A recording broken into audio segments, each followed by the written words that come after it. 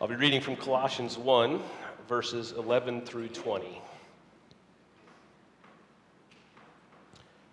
May you be made strong with all the strength that comes from his glorious power, and may you be prepared to endure everything with patience, while joyfully giving thanks to the Father, who has enabled you to share in the inheritance of the saints in the light.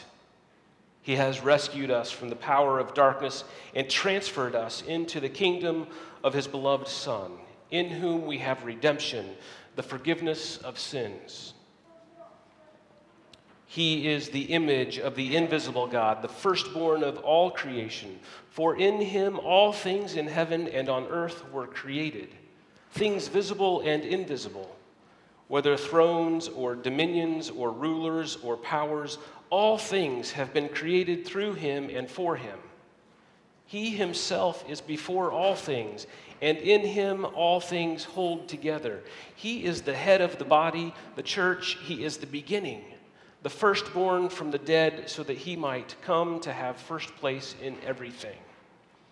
For in him all the fullness of God was pleased to dwell, and through him God was pleased to reconcile to himself all things, whether on earth or in heaven, by making peace through the blood of his cross. This is the word of God for the people of God. Thanks be to God. Would you pray with me?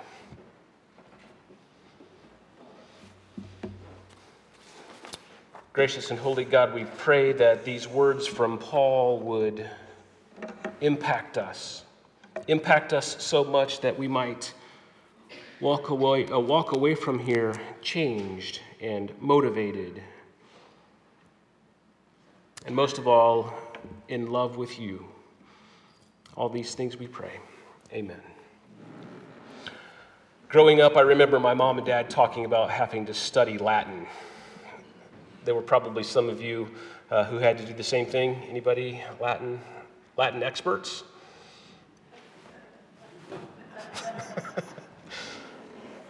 I was curious if anybody would be able to translate today's sermon title that's in Latin. I know somebody can because they came in and told me what it was.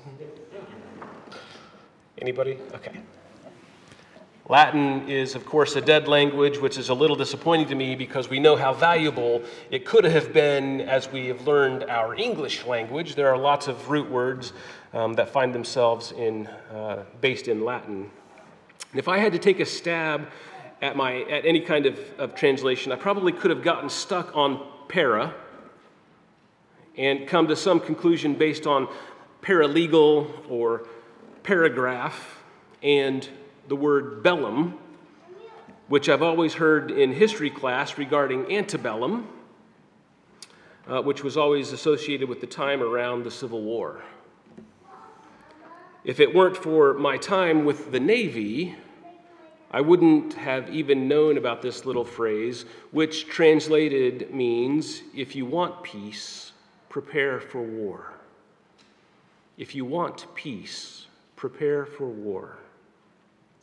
I promise today isn't going to be a sermon about war or patriotism. It will be about wanting peace, and will sort of set us up for next week as we begin to prepare not for war, but for Advent, for the arrival of the Messiah, and during which we'll try to experience peace, hope, love, and joy. If you want peace, prepare for war. In military minds is the idea that with military might, those who wish to cause harm might think twice. If you have built up enough people and equipment and arms and ammunition, the sheer massiveness of all that for which you have prepared would deter opponents. Deterring opponents meant no conflict. No war or conflict meant that there would be peace. Paul, in his letter to the Colossians, was encouraging the same thing, except maybe not so militaristically oriented. Instead of bombs and bullets, Paul was preparing the Colossians for mental and spiritual war, and his entire focus was directed at fending off the attack of a popular way of thinking. Gnosticism had been infusing itself in every aspect of the community, and so Paul, in this letter, was preparing them for a philosophical battlefield. Gnosticism believed in gnosis, or wisdom. Intellect was paramount because wisdom would allow the individual to experience the divine. It would lift the individual from evil creation to their spot in heaven with God. Wisdom alone for the Gnostics, not faith. Faith had nothing to do with it. Wisdom alone would lead to salvation. So, some key points about Gnosticism. Gnosticism taught that all of creation was evil and that heaven and earth were separated by different levels of existence, and each ascending level required more and more knowledge.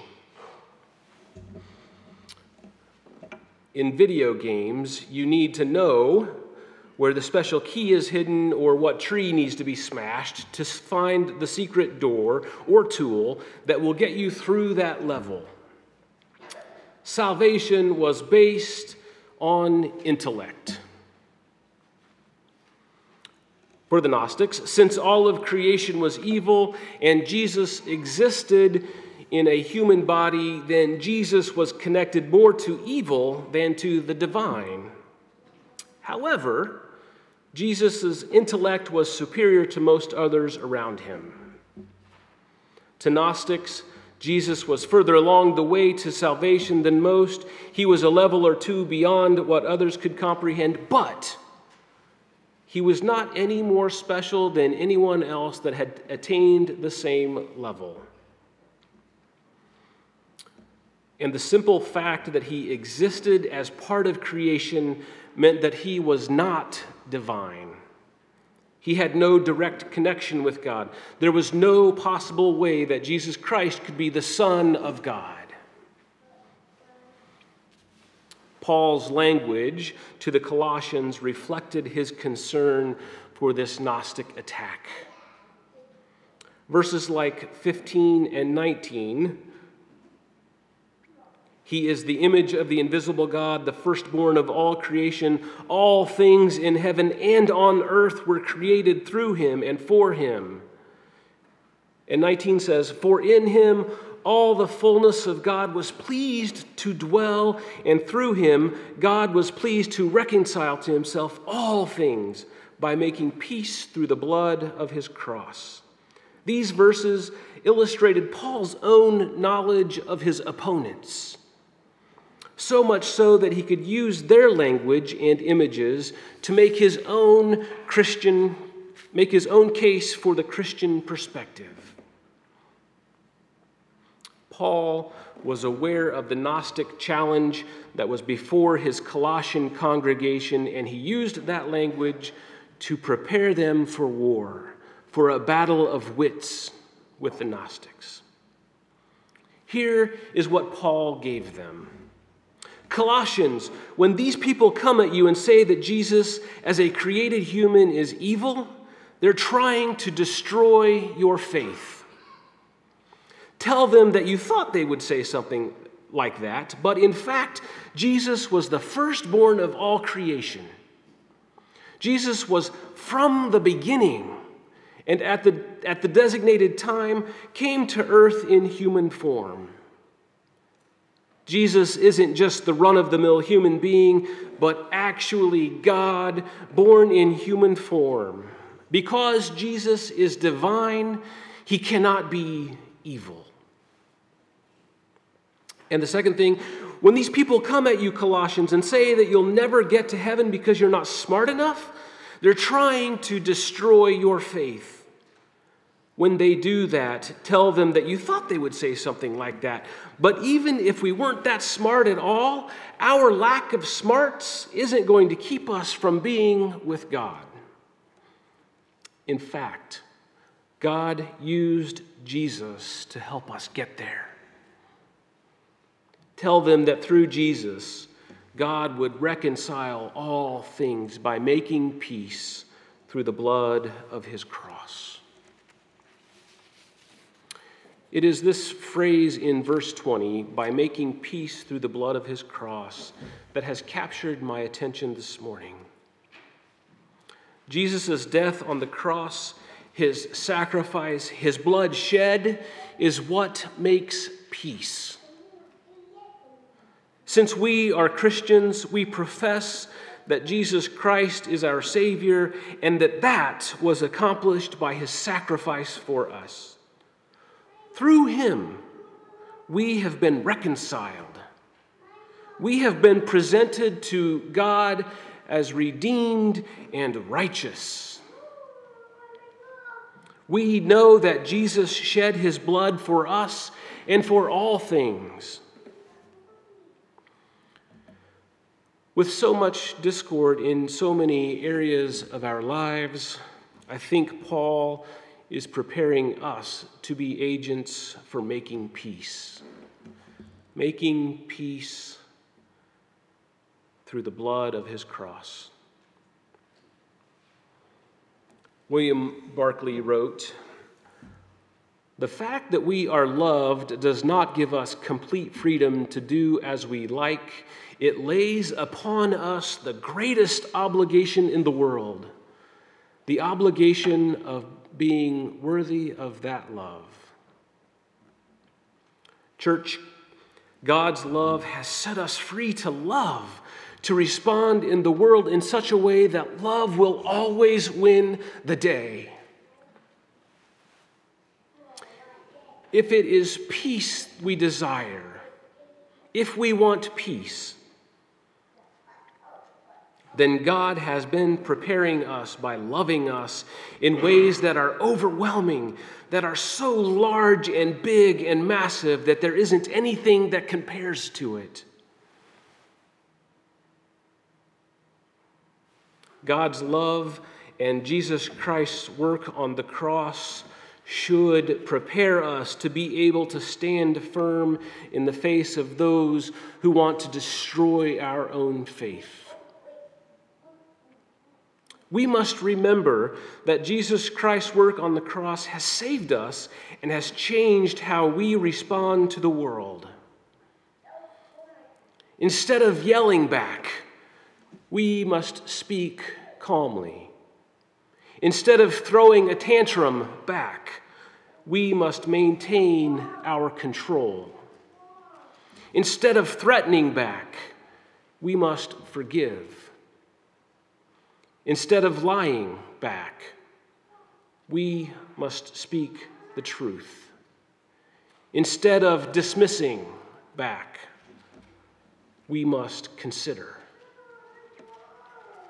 Instead of hating back, we must love. When they come at us with whatever weapon they choose, their goal is to destroy our faith. But through Jesus' shed blood, we cannot stoop or belittle or compromise ourselves. By making peace through the blood of his cross, we have been allowed the opportunity to be an example of a community that lives with unshakable joy and loyalty and overwhelming hope. And while that should bring peace to the world, when we live like we know hope and joy and love are for us, and we behave in the world like that, there is no doubt that it will bring peace to our lives. Would you pray with me? Gracious and holy God, we know that sometimes it's easier to not be peaceful. Sometimes it makes us feel better when we lash out and yell and are angry with those who have hurt us. But because of the blood of the cross, we can make peace. We must be peaceful, especially in a world that is everything but. All these things we pray. Amen.